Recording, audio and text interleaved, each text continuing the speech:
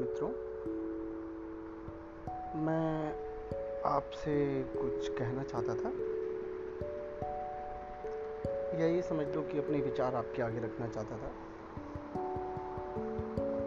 कि कई बार क्या होता है, इंसान ऐसे हालातों से गुजरता है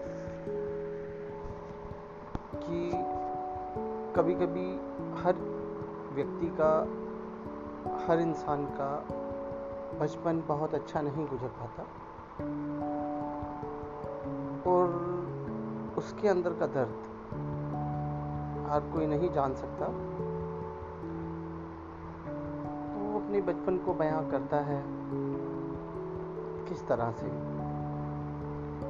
से वो अपना अकेलापन बयां करता है। जब वो थोड़ा बड़ा होता है, कुछ शिक्षा लेता है, शिक्षा लेने के बाद उसे कुछ जीवन का अनुभव होता है, तजुर्बा होता है,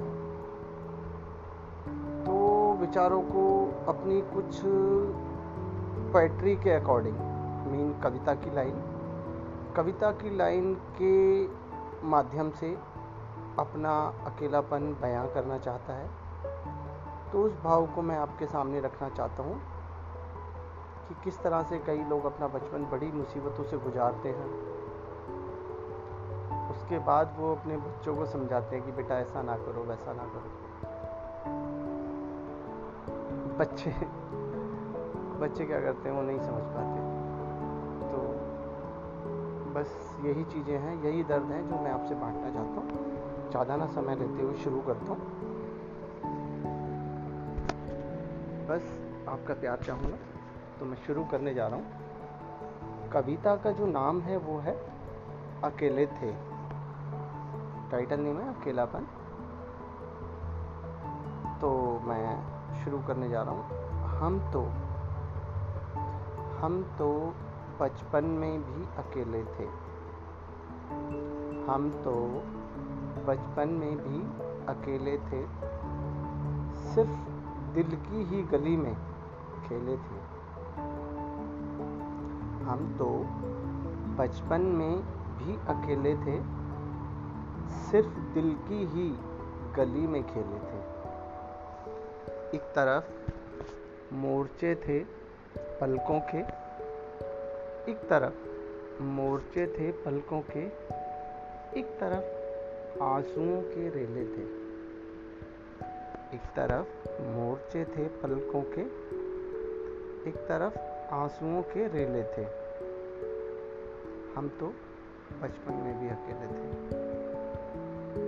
थी हसरतें दुकानों पर, थी हसरतें दुकानों पर, जिंदगी में गरीबी के मेले थे। थी हसरतें दुकानों पर, जिंदगी में गरीबी के मेले थे। हम तो बचपन में भी अकेले थे। आज जहनों दिल भूखों मरते हैं। आज जहनों दिल भूखों मरते हैं। उन दिनों फाके भी हमने झेले थे। आज जहनों दिल भूखे मरते हैं।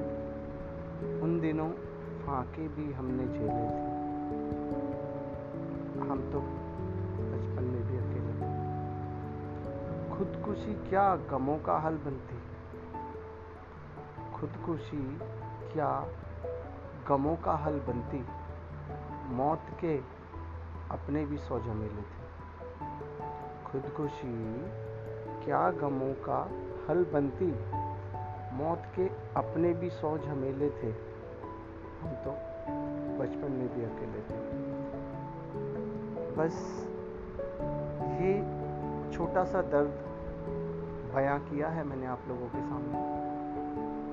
और सबके बचपन में बहुत सारी खुशियाँ होती हैं और बहुत सारी समस्याएं भी होती हैं।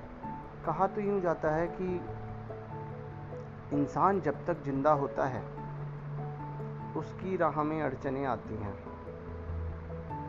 इंसान जब तक जिंदा होता है उसकी राह में अड़चनें आती हैं। या तो यूँ कह लो कि जब तक इंसान जिंदा है हर तूफान उससे टकराते हैं। वरना मुर्दे को देखकर भी तो अच्छे अच्छे रास्ता छोड़ जाते हैं।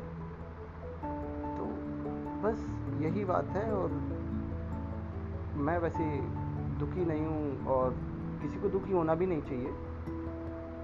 ईश्वर ने बहुत अच्छा शरीर दिया है, बहुत अच्छी जुबान दी है, एक अच्छा सा मुख दिया है जिसे हम फेस कहते हैं, चेहरा कहते हैं। किस चीज़ का दुख? जो मिल रहा है उसी में बस खुशियाँ ढूंढो तो जीवन का रास्ता अपने आप मिल जाएगा। इसी के साथ मैं आपसे विदा लेना चाहता हूँ। नमस्कार। कोई गलती हुई हो तो क्षमा करना।